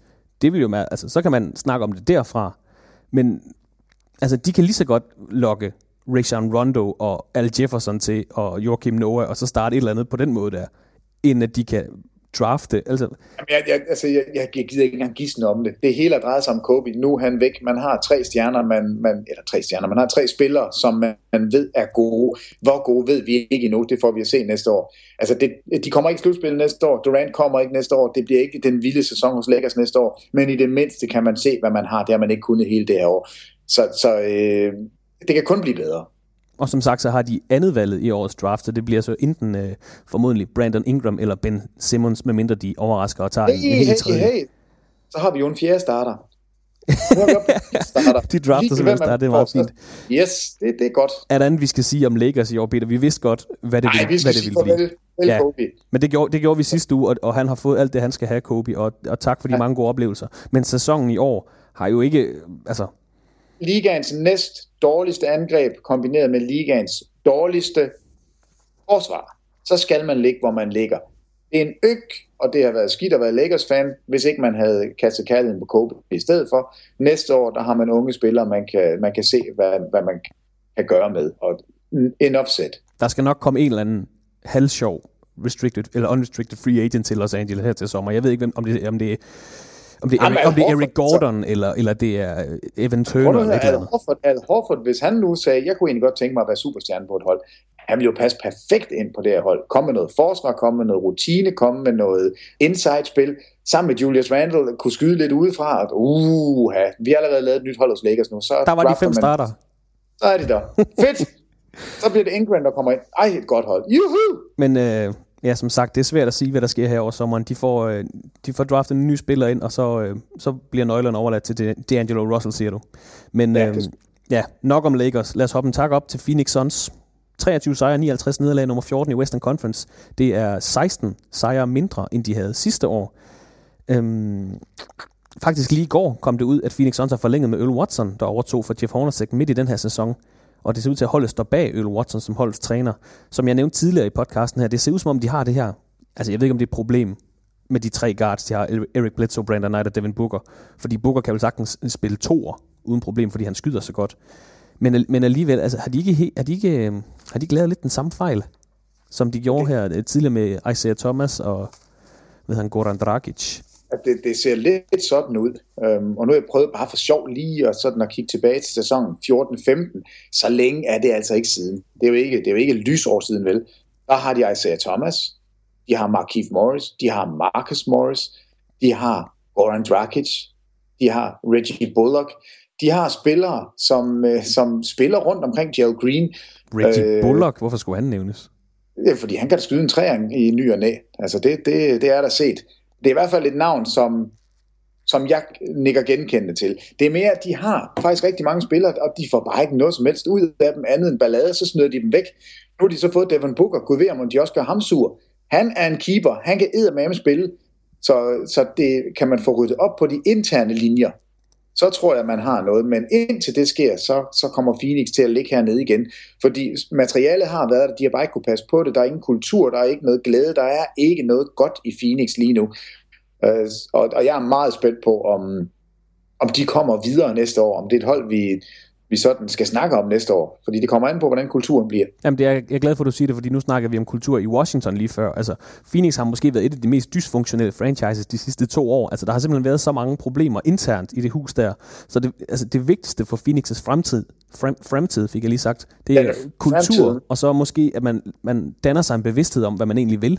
Og det er lidt svært, fordi vil man satse på en genopbygning med noget ungt, altså helt ungt, så passer Tyson Chandler og Bledsoe og Brandon Knight ikke, fordi altså Bledsoe og Knight er sådan ved at nå deres karrieres højdepunkt sådan rent spillemæssigt, og det nytter ikke noget, hvis de skal være en del af sådan en genopbyggelsesproces i Phoenix sammen med en masse unge. De har 4 draft picks i det kommende draft, 3 i første runde, så vidt jeg lige kan stusse mig frem til. Knight er 25, nu skal vi heller ikke gøre det helt værd. Nej, men altså, hvis han skal rende rundt i Phoenix de næste 3 sæsoner og lege storebror for en masse college-spillere, det er jo heller ikke helt holdbart, hvis, altså, han er også rimelig løntung, er han ikke? Altså 13 millioner. Bledsoe 14 millioner, Tyson Chandler 13 millioner til næste sæson. Altså Tyson Chandler ud med ham. Ham kan du heller ikke trade. 33 år, og han har 3 sæsoner nu på sin kontrakt til 13 millioner om året, hvilket er fint nok under den nye lønaftale. Medmindre man siger, at vi skal have en forsvarscenter til, hvem skulle sige, Pelicans måske, sammen med Anthony Davis, hvis ikke man synes, Omer Asik er det, som man troede, han var. Altså, men det er ikke Brandon Knight, der er problemet. Det er ikke Devin Booker, der er problemet. Det er ikke Eric Bledsoe, der er problemet. Det er ledelsen. Og de har haft spændende navne inde, og det talent, de har haft, det er de pisset væk. Altså, det synes jeg er ærgerligt. Men er det også, nu nævnte du det også lige her til sidst, er det sådan et hold, hvor at de er en enkelt profil fra at være sådan rigtig interessante? Lad os sige, Chandler Parsons, han har en player option i Dallas til næste år. Lad os sige, han ikke samler den op, og så tager til Phoenix. Så lige pludselig så hedder starteren, den hedder Bledsoe, Knight, Parsons, Alex Len, PJ Tucker, måske går lidt small. Er det ikke sådan et hæderligt hold? Jo, også Devin Booker kommende fra bænken. Ja, sammen, og hvis de kan forlænge Mirza Teletovic. Ja, lige præcis. Som Booker spiller, og Teletovic, altså jo, det synes jeg. Men det var også det, de blev lige pludselig meget bedre, end man sådan havde forventet. Lige så de med omkring slutspil, og jeg tror, det kom lidt bag på dem, at de kunne spille med. Og så ved jeg ikke, hvad der internt er sket, siden brødrene Morris, de ikke ville være der, og Dragic ikke ville være der, og Isaiah Thomas ikke ville være der. Altså spillere, som har spillet godt i de 4 steder, de er kommet hen, hvor man nærmest ikke har fået noget retur. Det er underligt. Men den eneste ting, der er helt sikkert, det er, at Devin Booker er en spiller, vi skal holde øje med, fordi han er altså spændende. Ligaens yngste spiller, og en af de bedste skytter allerede. Det er lidt vildt med ham. Hvis vi lige skal gennemgå holdet til næste år, så hedder det Bledsoe, Chandler Knight, PJ Tucker, Alex Len, Devin Booker, TJ Warren, Archie Goodwin, John Jenkins til 64 millioner. De har også lidt fleksibilitet til at kunne lokke en eller anden til, hvis det er. Men det bliver ikke slutspil i Phoenix næste år heller. Skadesfri og med ny kultur og med noget glæde, så kan det godt overraske det her hold. Jeg ved ikke, hvad Earl Watson han kan. Altså, nej, det ved jeg heller ikke. Men et eller andet må han kunne, siden de har forlænget med ham. Et eller andet må de jo være tilfredse med. Og måske er det der gør, at det hele vender næste år. Men altså, jeg ser det heller ikke for mig. Men Bledsoe skadesfri, Knight skadesfri, allerede der vil man være kommet et godt stykke af vejen, specielt med Bledsoe. Og de har også, som sagt, en masse draft picks i det kommende draft. De kan enten forbedre holdet med unge spillere, eller de kan måske overveje at bytte dem væk, måske pakke noget af dem sammen med Tyson Chandler for at få ham væk. Det er også lidt underligt at kigge på Phoenix. Det er også svært at se, hvad der kommer til at ske der, men vi får se, som sagt. En tak op i Western Conference. 13. pladsen, 29 sejre, 53 nederlag, Minnesota Timberwolves. Det er 13 sejre bedre end sidste sæson, men det har været sådan lidt en underlig sæson for Timberwolves. De mistede Flip Saunders før sæsonen, for Sam Mitchell ind som interim head coach. Så er der nogle højdepunkter selvfølgelig også. Karl Anthony Towns slår igennem. Han er allerede sådan en oprigtig, ægte profil i ligaen. Zach LaVine vinder dunkekonkurrencen. De får den her 13. plads i Western Conference. Vi vidste godt, det ikke ville blive meget mere end det. Men fremtiden, altså fundamentet, som vi også snakkede om over Eastern Conference, det er der i hvert fald. Jamen, prøv nu. Altså, Wiggins snit. Jamen, det kan blive et rigtig, rigtig vildt hold, det her. Både sjovt at se på banen, men altså også i stillingen bør de også stille og roligt arbejde sig op af. Towns er for real. Altså, over 18 point, over 10 rebounds, 2 assists, kan skyde 3 og skyder 80% fra straffekastlinjen. Wiggins, verdens hurtigste spin move, scorer over 20 point, og er nu ved at vise ligaen, hvor dominerende han kan være. Kommer på straffekastlinjen 7 gange per kamp, aggressiv og begynder stille og roligt at udvikle sit spil. Rubio, fremragende i forsvaret, på det rigtige hold, fremragende i angrebet også. Der skal nogle skytter omkring ham. Zach LaVine var fejlplaceret den første halvdel af sæsonen, hvor man prøvede at spille ham som point guard. Man fandt ud af, at det går altså ikke rigtigt. Når han spiller sammen med Rubio, sammen med Towns og Wiggins, så har de en starting lineup, som volder alle holdproblemer. De har gode bænkspillere. Det her hold ser super, super spændende ud. Og med en tilførsel af bare en lille smule over sommeren, og så bare det, de alle sammen mangler, en lille smule rutine, så er det et hold for fremtiden. Det er nemlig bare et spørgsmål om rutine. De har 5. valget i årets draft, og jeg var lige inde at tjekke en mock draft her på nettet. De ser ud til sådan rent skud for hoften at tage Jamal Murray, som er sådan en combo guard fra Kentucky, der kan score point. Det vil ikke skade noget, at de... Skal ham der skytten? Hvad er der, han hedder? Hield? Buddy Hield. Buddy Hield, det er ham, de skal have. Han regner træer i. Det tror jeg også, han kommer til at gøre i NBA. Hvor vil han passe godt ind på det her hold? Ham vil jeg gerne have dertil. Nikolaj Kirkegaard, han spørger, har Karl Anthony Towns MVP-potentiale? Ja. Godt, men det var nemt at svare på så. Så Søren Nikolaj Andersen, han spørger også, de mangler jo også en træner, Sam Mitchell, han overtog, de jagter Tom Thibodeau, Jeff Van Gundy. Hvis Tom Thibodeau kommer til Minnesota Timberwolves, vil de så kunne komme i playoff næste år? Nu snakker vi om, at de er rutine, og du sagde tidligere, at det er et hold, der måske mangler 2 år, i stedet for bare en sommer her, hvor de kan blive forbedret. Altså, alt efter hvad der sker i Memphis, som lige nu er et skidt hold i slutspillet, og Dallas, som også hænger en lille smule i bremsen, selvom de har udlignet mod Oklahoma. Så er der jo nogle nye, der skal ind, og med den rigtige træner, med en lille smule held i draften, og så med lidt rutine, så kan det her hold, altså, det kan godt snige sig indenfor. Det kommer ikke til at vinde mesterskabet næste år. Deres mål må være at kæmpe med om en slutspilsplads. Men de 2 navne, altså Thibodeau og Van Gundy er jo 2 af mine yndlingstrænere, så jeg er ligeglad, hvem af dem de får. Bare en af de 2, så vil det gøre mig så glad. Og jeg tror, Minnesota vil nyde rigtig, rigtig god fordel af det. Hvis vi skal kigge på holdet til næste sæson, bare lige hurtigt. 61,5 millioner på bogen, det er Rubio, det er Nikola Pekovic, Kevin Garnett, medmindre han vælger at stille skoene på hylden, det ved man jo ikke. Andrew Wiggins, Karl Anthony Towns, Nemanja Bjelica, Zach LaVine, Shabazz Muhammad, Adrian Payne, Giorgio Dieng, Tyus Jones, Damian Rudes. Det er jo spillere, der kan spille. Som sagt, jeg tror bare, rutine er måske egentlig bare nøgleordet for det her hold. Og så en træner selvfølgelig. Altså rutine, en ny coach, der ved, hvordan man dækker forsvar, og så en skytte eller 2. Altså, de har ikke en 3-pointsskytte, der er over 40%. Zach LaVine er den bedste, han er på 39. Man skal altså have lidt mere. Golden State Warriors snitter 42% bag 3-pointslinjen. Minnesota har ikke en eneste over 40% bag 3-pointslinjen. Så de ved godt, hvor problemet ligger. Men det er altså, nu er vi jo over i småtingsafdelingen. De kan helt specifikt gå ud og finde de ting, de mangler. Altså hele grundstammen er der, og det er jo fantastisk for et hold, som ligger, hvor Minnesota ligger. Fremtiden ser lys ud, det er unge spillere, rutinen, ny træner, 3-pointsskytter, så kører det. Så det har været en okay godkendt sæson, men det bedste det i vente, er det vi kan sige, at konkludere om Minnesota? Det er den bedste måde at sige det på, man kan. Perfekt. Lad os hoppe videre til 12. pladsen i Western Conference, et hold, der har været meget ramt af skader, og måske så derfor har skuffet lidt. New Orleans Pelicans, 30 sejre, 52 nederlag. Det er 15 sejre mindre, end de havde i 2014-2015. De fik 61 kampe for Anthony Davis, 66 for Ryan Anderson, 25 for Tyreke Evans, 65 for Jrue Holiday og 45 for Eric Gordon. Ryan Anderson og Eric Gordon er begge unrestricted free agents her til sommer. Næste sæson har de allerede nu det 7. højeste lønudgifter i ligaen, og der hedder holdet altså Tyreke Evans, Omer Asik, Jrue Holiday, Anthony Davis, Ajinka, Poindexter og hvad hedder han? Cunningham. Jamen, så længe du har Anthony Davis på holdet, så er det godt. Altså, han er den spiller, som alle hold siger, ham kunne vi godt tænke os. Altså, Dante Cunningham. Jeg skulle lige have fornavnet med. Jamen, det er helt i orden. Altså, Anthony Davis er garant for, at det her hold skal være meget bedre. Og jeg synes, vi skal kigge 2 år tilbage og sige, der er noget, de med i slutspillet. Og der så man, hvad de kan sidste år. Det er vi nødt til at sige rigtig, rigtig meget, at det er på grund af skader. De fandt aldrig nogen kontinuitet i noget som helst. Anthony Davis spillede faktisk en rimelig god sæson. Faktisk ret stor sæson. Hans statistikker var fremragende. Vi har bare været lidt efter ham, fordi vi havde forventet endnu mere. Ja. Han er udskydet 3'er, og nu skyder næsten 2 3'er per kamp med 33%. Stille og roligt bevæger han så længe ud på banen. Der er ikke noget, han ikke kan. Snitter 24 point, over 10 rebounds, 2 blocks per kamp. Altså det er en all-time great, vi ser i Anthony Davis. Og jeg tror, de vil... Altså Jrue Holiday, du skal bare være skadesfri. Anthony Davis, du skal også bare være skadesfri. Så allerede der, så har man en god point guard, en god, jeg ved ikke, om vi skal kalde ham center eller power forward, alt efter, hvad han spiller.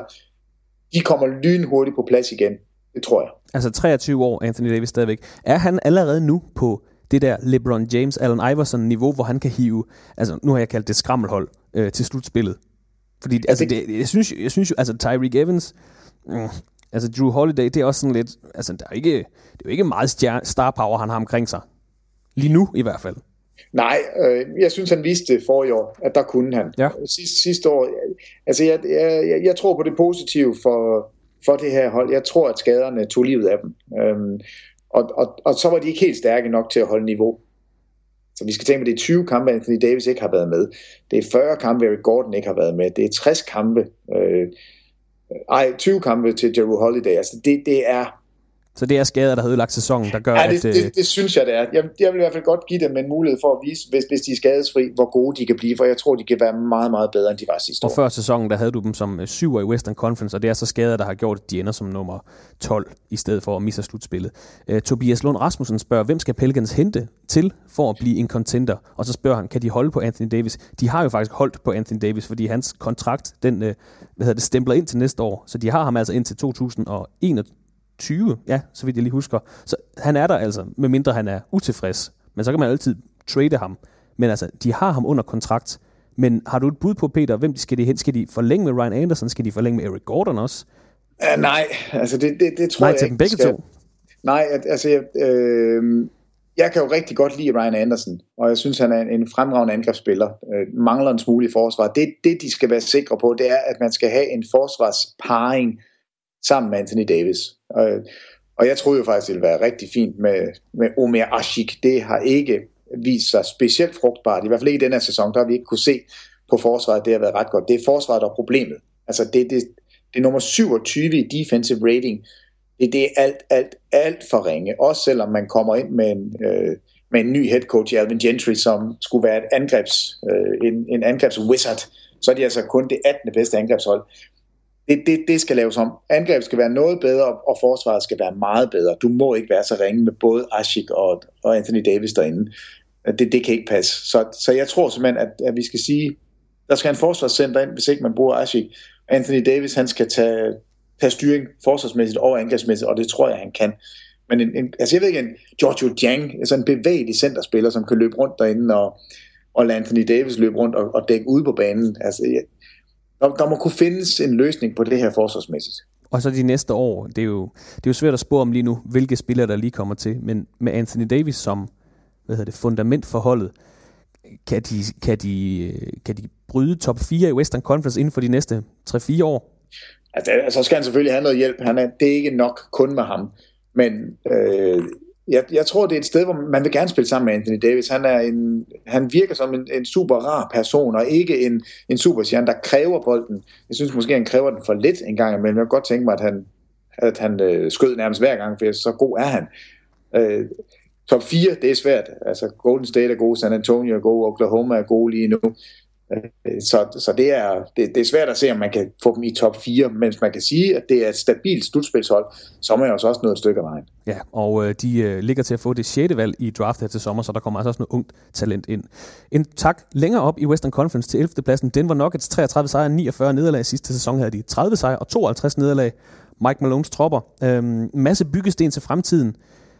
Men det er også sådan lidt et mærkeligt mix af helt unge spillere, og så ligaprofiler. Igen det der, som altså Danilo Gallinari er 27, Wilson Chandler er 28. De er sådan lidt på deres karrieres top, hvis man kan, altså for deres respektive spillere. Der er ingen af dem, der sådan er MVP-kaliberspillere.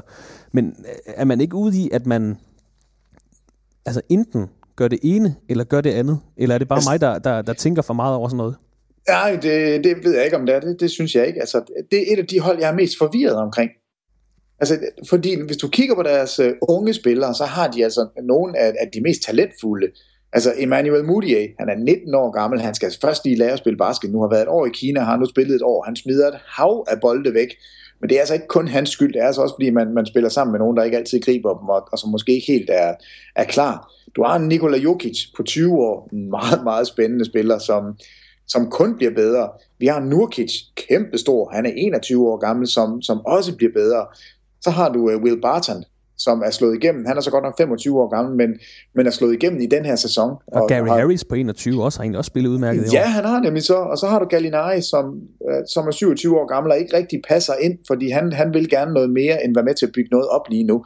Fareed blev aldrig den stjerne, som man troede, han ville blive. Og man var lige ved at trade ham til New York. Det blev ikke, og det tror jeg måske, man er ked af i Denver lige nu. Jeg ved ikke, hvad Fareed er længere, andet end en rebounder, og så har han meget fine negle og ser sådan meget velplejet ud. Men det hjælper bare ikke så meget på en basketballbane. Geoffrey Leverne, den franske center, de har 3 rigtig store, gode center under kurven. De har Mudiay, de har Will Barton, hvis de kan holde på Barton. Jeg ved ikke, om han smutter til sommer. Altså, men det er bestemt ikke et hold, jeg ser i slutspillet næste år. Det er et hold, som jeg ser også skal have noget rutine. Men med Jokic og med Mudiay, der synes jeg, at man har noget spændende at gå videre med. Ja, men som sagt, altså, de er måske også fanget lidt, ligesom vi snakker om Orlando. Lidt i lidt i noget middelmådighed indtil videre. Hvis vi kigger på deres hold næste år, de har 62 millioner på bogen. Det er Gallinari, Fareed under kontrakt, Wilson Chandler under kontrakt, Jameer Nelson under kontrakt, Will Barton, Mudiay, Nurkic, Laverne, Gary Harris, Jokic. Så det, altså, holdet er jo næsten sat til næste år. Altså, der er ikke mange pladser at skulle forbedre eller fylde ud her. Så det er sådan lidt... Er det måske ikke bare en 11. plads i Western Conference igen til næste år? Jo, det lyder meget godt. Altså, hvis vi siger, at Gallinari ikke spiller der næste år, altså, så, hvis man så går ned, så Will Barton, han scorer 14 point. Mudiay scorer 13. Fareed scorer 12. Gary Harris scorer 12. 11 til Augustin. 10 til Jokic. 9 til Nurkic. Altså, det er sådan bare lidt det samme. De mangler den der sådan stikker af og skiller sig ud og siger, det er mig, det hele skal være omdrejningspunkt omkring. Så måske er det bare at finde en superstjerne, eller at en af dem her skal steppe op og være en superstjerne. Altså måske er det muligt, måske kan han, når han får lidt flere hår på brystet, være en, kan han blive en all-star? Kan Jokic blive en all-star? Altså, jeg ved det ikke, men det kommer ikke til at ske næste år. Det er jeg ret sikker på. Så en 11. plads, jeg synes ikke, det er noget dårligt skud. Men de har altså lige sådan en lille håndfuld spillere, som jeg sidder sådan og tænker, jeg kunne virkelig godt tænke mig at se Gallinari spille for sådan et contenderhold, eller Semi Farid som sådan en eller anden, der kun skal rebound for et eller andet contenderhold. Wilson Chandler som forsvarsspiller. Altså, de har sådan, det er nemlig sådan et super underligt hold af sådan spillere, man egentlig godt kan lide, men når man kigger på hele holdet, som du siger, mange unge spillere og sådan nogle... Ja, jo, vi snakkede om til trading deadline, der sad vi jo her og talte om, at Denver var i hvert fald det hold, der skulle ud og gøre en masse, fordi deres sæson var væk, de ville ikke nå slutspillet, og de havde alle de her spændende spillere, som man godt kunne se være anden eller tredje eller fjerde bedste spiller på et contenderhold. Der skete ingenting. Altså, de er der stadigvæk. Det er så underligt, og nu sidder vi her igen og kigger på næste sæson. Hvis de stadigvæk er der, hvorfor skulle det her ændre sig? Jeg tror ikke, det ændrer sig, før man siger, hvilken rute man går. Jeg synes, at du siger det fuldstændig rigtigt. Jeg tror, man er lidt i limbo. Man ved ikke lige helt, hvad man vil. Og jeg tror, det er den ungdommelige rute, man skal gå og se de unge spillere, de har, som er gode. Hvad kan vi egentlig med dem? Det siger måske også lidt om, at Masai Ujiri, efter han smuttede, så er det hele sådan lidt stagneret der i Denver også, men det er måske lidt for meget i det. Nej, det synes jeg faktisk ikke, da jeg har ikke tænkt det, før du siger det nu, men det er da rigtig godt set. Det kunne man faktisk godt tænke. Og de ligger til at få 7. valget i det kommende draft, så der er altså også lidt talent på vej til dem. Peter, nu kommer vi til lidt ømtåligt hold her. 10. pladsen i Western Conference, 33 sejre, 49 nederlag. Et hold, du havde som nummer 8, dog med et lille blink i øjet. Sacramento Kings, 4 sejre mere, end de havde i 14-15. Vi har jo snakket meget grundigt om dem tidligere her i vores podcast. Hvis man vil høre det, det er afsnit nummer 7. Holdet fungerede ikke i år. Samspillet mellem DeMarcus Cousins og George Karl fungerede ikke i år. Nu er George Karl ude. Man interviewer Mike Woodson som den mulige kommende cheftræner. Rajon Rondo er free agent. Der kommer også til at ske et eller andet. Men altså, om sæsonen, Sacramento Kings, er det en skuffelse, eller samlede man bare et hold, som så godt ud på papiret, og så er det bare, hvad det er? Det er en skuffende børnehave. Det synes jeg, det er. Altså, jeg synes, holdet ser på papiret ufattelig godt ud. Jeg synes, det er et møghamrende godt hold. Og jeg synes, at de spiller for spiller er de gode. De har en god starter, de har en god backup. Det her hold burde ligge i slutspillet. Det er helt vanvittigt, at de ikke er det. Cousins, Rudy Gay, Collison, Rondo, Caspi, Bellinelli, McLemore, Willie Cauley-Stein, Costa Koufos. Altså det er 9 NBA-navne, vi ser her. Og så har du da krydder det med Karen Butler, der kan komme fra bænken. Altså, at de ikke ligger bedre, det er en skam og en synd, og føj, hvor er det ringe. Er du stadig på vognen? Du fik jo sendt DeMarcus Cousins væk. Du synes jo, det er det eneste rigtige at gøre. Altså, der er nogle kurer på tråden i baglandet med ejeren Vivek Ranadive, som er benegal. Og så har du Vlade Divac, der aldrig har lavet noget, har styret et hold før som general manager. Han er så general manager, og du har Boogie Cousins, som agerer ud af, og som ikke kan enes med cheftrænerne. Er det rigtige at gøre nu, eller skal man kigge sig selv dybt i øjnene og sige, at det hele starter ved toppen? Vi har snakket om det her før, Peter, men er du stadig på det punkt, hvor at Boogie han skal væk? Altså, nu er George Karl i hvert fald væk, og de to kunne i hvert fald ikke gå videre sammen. Så hvis man kan få en head coach ind, som kan sammen med Boogie Cousins, så vil det jo selvfølgelig være optimalt, fordi han er så stort et talent. Men det skal være en eller anden, der kan styre ham. Der har ikke været nogen, der har kunne styre ham endnu, så det skal være et stort navn. Eller i hvert fald en eller anden, han har respekt for. Altså få Popovich ned, så skal det nok blive godt. eller Rick Carlisle, men det kommer ikke til at ske. Så medmindre du kan få navnet, så tror jeg ikke på, at du kan styre Cousins. Og kan du ikke styre Cousins, så kommer det her hold ingen vegne. Det er der, jeg er nået til nu. Så en god træner, der kan styre ham, ja. Ellers så tror jeg ikke på det. Hvis vi kigger på holdet til næste år, 65 millioner, lige knap 66 millioner på bogen. Det er Boogie Cousins, det er Rudy Gay, som sagt Rajon Rondo er free agent. Jeg ved ikke, om man skal beholde ham. Costa Koufos til 8 millioner. Marco Bellinelli, Darren Collison, Willie Cauley-Stein, Bill McLemore, Omri Caspi, Karen Butler har en player option. Det samme har Quincy Ace, Seth Curry og James Anderson. Så man har jo egentlig stort set det samme hold, man kan endda tilføre. Man har noget fleksibilitet, men det er vel ikke et marked, som man som free agent tænker, ja, der vil jeg da gerne hen. Nej, men det er jo en situation, nu løber jeg lige navnene igennem før, det er store navne, gode spillere. Rondo smutter en ny guard ind, der kan skyde, så kan det være, at det her hold lige pludselig klikker helt vidt. Altså ligaens hurtigst spillende hold. Problemet var bare, at de gad kun løbe fremad. De var ikke særlig sjove gad ikke rigtig løbe hjem af igen. Men det kan jo være, at den rigtige træner kan ændre det her. Men du kan godt høre, at jeg sådan er en lille smule skeptisk omkring det. Jeg står ikke der og siger, jeg tror på Sacramento, jeg ved, de er gode næste år. Jeg tror på dem, hvis den rigtige træner kommer. Så stort et navn, og så god en spiller er Cousins. Så er talentet der simpelthen. Talentet er der. Spillerne er der. Spørgsmålet er, om der kommer nogen, der kan finde ud af at sætte det sammen. Og det sidste hold, vi lige skal have med her i Western Conference, der er ikke noget slutspillet. Det er jo en lidt anden situation end Sacramento. Det er Utah Jazz. 40 sejre, 42 nederlag. Det er 2 sejre bedre, end de havde i 2014-15.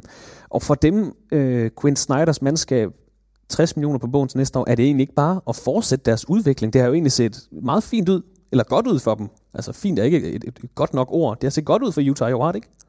Jamen, det har set fremragende ud. Det er det 7. bedste forsvar i ligaen. Middel mod et 16. bedste angreb. De er en pain in the ass at spille imod. Det er et fantastisk godt sammenspillet hold, fordi der er ikke nogen egoer, man skal pleje. Rudy Gobert er den her sublime forsvarscenter, som binder forsvaret sammen, uden at brokke sig, og uden at være umulig at spille sammen med i angrebet, kan gribe de her lobs og dunke dem i. Og så har de jo den lille ting, som vi glemmer. Dante Exum har været ude hele sæsonen. Han kommer ind næste år og forbedrer den plads, hvor de mangler. Altså nu fik de hjælp i Shelvin Max, som spillede en stor anden halvdel af sæsonen på point guard positionen. Overraskende god var han. Altså kom fra Atlanta, hvor han bare sad og rådnede op på bænken. Hvis han bliver, og Dante Exum kommer ind, så har man lige pludselig 2 rigtig gode point guards der. Det her hold, de er på fuldstændig rette vej. Derek Favors, kommende superstjerne, Rudy Gobert, super forsvarsspiller. Rodney Hood, det er en af de spillere, alle siger, ham skulle vi have draftet, fordi han er med god, og det vidste vi godt, men vi troede, vi kunne få ham lidt senere. Altså helt vildt. Han blev taget som nummer 23 og brænder jo igennem nu. Super spændende hold. Til næste år hedder den altså Gordon Hayward, Derek Favors, Alec Burks, Dante Exum, Tibor Pleiss, det ved jeg ikke, hvad med. Trey Burke. Shelvin Mack har de har en team option på ham, så det vælger de faktisk selv, om de vil have ham tilbage. Joe Ingles, Trey Lyles, Rodney Hood, Rudy Gobert, Raul Neto har jo egentlig også været meget sjov at følge med i. Chris Johnson, Jeff Whitey til 60 millioner. De har også noget fleksibilitet, men igen et marked, som ikke er så attraktivt, simpelthen på grund af dens lokation. Det er meget sjovt, du nævner Dante Exum. Jeg har selv skrevet ham op, at det er sådan en ubekendt faktor. Igen, vi ved ikke rigtig, hvad han kan, om det er en keeper, men alt er næsten bedre end Trey Burke. Og selv Shelvin Mack har spillet okay, men Trey Burke er i hvert fald faldet igennem for det hold. Ja, altså Raul Neto har været backup point guard, var starter i starten, så kom Shelvin Mack ind, og så blev Neto backup. Hvis man kan kombinere det med endnu en guard, man kan bruge, så får man noget mere fleksibilitet. Men det, jeg synes er det vigtigste for det her hold, det er, at det virker som om kemien er fuldstændig i orden. Der er ikke nogen nykker, der er ikke nogen, der skændes, der er ikke alt den ballade, vi ser fra eksempelvis Sacramento eller Phoenix. Det virker som et hold, som alle vil det samme og på den samme måde. Altså, det virker som en sund et sundt franchise, som ved, hvad de vil, og de skulle være noget med i slutspillet i år. Det var så synd for dem, at Jamal Crawford rammer en 3'er i omkampen i en af de sidste kampe med et Clippers hold, som kommer uden nogen af deres startere ellers. Og havde de vundet den kamp, så havde de været i slutspillet. Men næste år måske. Ja, så Utah er måske bare det 9. hold. Der er jo altid et hold, der ikke kommer med der kæmper om de pladser der. Det er måske bare deres lod i år. Men i år var det dem. Nu har vi snakket om de her 14 hold, og nu har vi lige afsluttet Utah her. Martin Petersen, han spørger, hvis vi kigger på de 14 hold, der er uden for playoff, hvem ser I så en realistisk chance for at komme med næste år? Der er Utah måske egentlig et meget godt bud. Altså Utah, deres mål næste år, det er selvfølgelig at komme med. Deres forsvar er på plads, og du vinder ikke uden forsvar. Du skal have et formidabelt godt angreb, hvis det skal veje det op for dårligt forsvar. Houston, det lykkedes for dem at komme igennem, fordi James Harden er den vilde spiller, han er. Jeg ser Utah som et hold, der bejler til en slutspilsplads. Det samme med Pelicans. Jeg er meget tvivlende omkring Sacramento lige nu. Denver ser jeg ikke. Minnesota tror jeg måske, det tager et enkelt år endnu. Phoenix og Lakers kommer ikke med ind. Nej. Og jeg ser Memphis er bange for, at de falder helt igennem nu. Og Dallas tror jeg også skal en nedtur igennem, før det bliver godt igen. Så det kunne godt være, det var de 2 hold, der kom ind, og så Memphis og Dallas, der røg ud. Hvad så med Eastern Conference? Er der nogen der, vi er sikre på, jeg kan tage springen? Jeg er 100% sikker på Wizards, ligesom jeg var 100% sikker på dem i år. Og jeg var også 100% sikker på Chicago. Og jeg var også 100% sikker på Milwaukee. Så der er 3 hold der. Jeg ved bare ikke, hvem man skal tage ud. Så næste år udvider man slutspillet til 11 hold, hvis så får Peter Wang ret. Det er jo en god idé. Men, jeg ved det simpelthen ikke. Det er også svært at sidde og sige nu, der kommer et draft her, der kommer en off-season, der kommer en masse free agents. Og så, det kan være, at vi skal tage den her snak igen om en 5 måneders tid, Peter, når vi nærmer os næste sæson, så vi kan se frem mod, hvad der egentlig venter, når vi er blevet lidt klogere på det hele. Det er nok lidt bedre at gøre det sådan, så har vi i hvert fald en bedre mulighed for at kunne forudse det. Men i dag, der blev det altså til omkring 90 minutters NBA-snak i den her uge, Peter. Jeg tror heller, vi må lukke af for den her gang. Hvis du lytter til vores podcast i dag onsdag, så skal jeg minde om, at vi viser kamp 2 af årets DM-finaler i basketball direkte på TV2 Sport. Det er, når Bakken Bears får besøg af Horsens IC i Vejby Risgaard Centeret her i aften, som er på TV2 Sport fra kl. 18.00, og derefter hver mandag og torsdag på samme tidspunkt, indtil vi har fundet en Danmarksmester.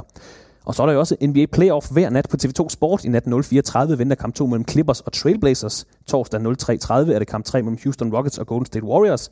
Og fredag 0:30 igen er vi i Memphis til kamp 3 mellem Grizzlies og Spurs. Og i den kommende weekend, Peter, der sidder du og Thomas Bilde i NBA-studiet med 2 lækre slutspilskampe. Indiana Pacers, Toronto Raptors lørdag kl. 21, og Rockets Golden State Warriors søndag 21:30. Altså lørdag søndag 21:00 og 21:30 direkte på TV2 Sport. Peter, har du nogle sidste ord, mens jeg er ved at drukne lytterne og mig selv i informationer? Nej. Ud med Randy Whitman. Det råbte jeg i starten, og nu er det sket, så det er en god ting. Og det synes jeg, vi skal slutte af med. Det bliver slutordene. Vi sender en træner ud i uvisheden. Det er meget fint, yes, Peter. Tak for din tid og dine ord, og god arbejdslyst her i weekenden. Jo, tak i lige måde, og selv tak. Og tak til dig, der lyttede med her i TV2 Sports NBA podcast. Vi håber, du kunne lide gennemgang af de 14 ikke-playoff-hold, og du finder os igen næste uge, hvor vi ser nærmere på slutspillet i verdens bedste basketballliga.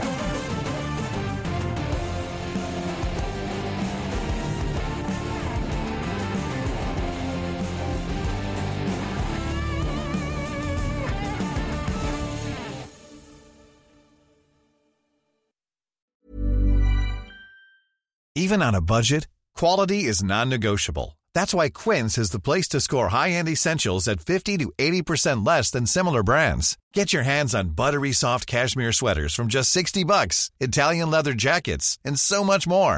And the best part about Quince, they exclusively partner with factories committed to safe, ethical, and responsible manufacturing. Elevate your style without the elevated price tag with Quince. Go to quince.com/upgrade for free shipping and 365-day returns. Hold up. What was that? Boring. No flavor. That was as bad as those leftovers you ate all week. Keke Palmer here, and it's time to say hello to something fresh and guilt-free. Hello Fresh. Jazz up dinner with pecan-crusted chicken or garlic butter shrimp scampi. Now that's music to my mouth. Hello Fresh. Let's get this dinner party started. Discover all the delicious possibilities at HelloFresh.com. When it comes to your finances, you think you've done it all. You've saved, you've researched, and you've invested all that you can. Now it's time to take those investments to the next level by using the brand behind every great investor, Yahoo Finance. As America's #1 finance destination, Yahoo Finance has everything you need, whether you're a seasoned trader or just dipping your toes into the market. Join the millions of investors who trust Yahoo Finance to guide them on their financial journey. For comprehensive financial news and analysis, visit yahoofinance.com, the #1 financial destination, yahoofinance.com.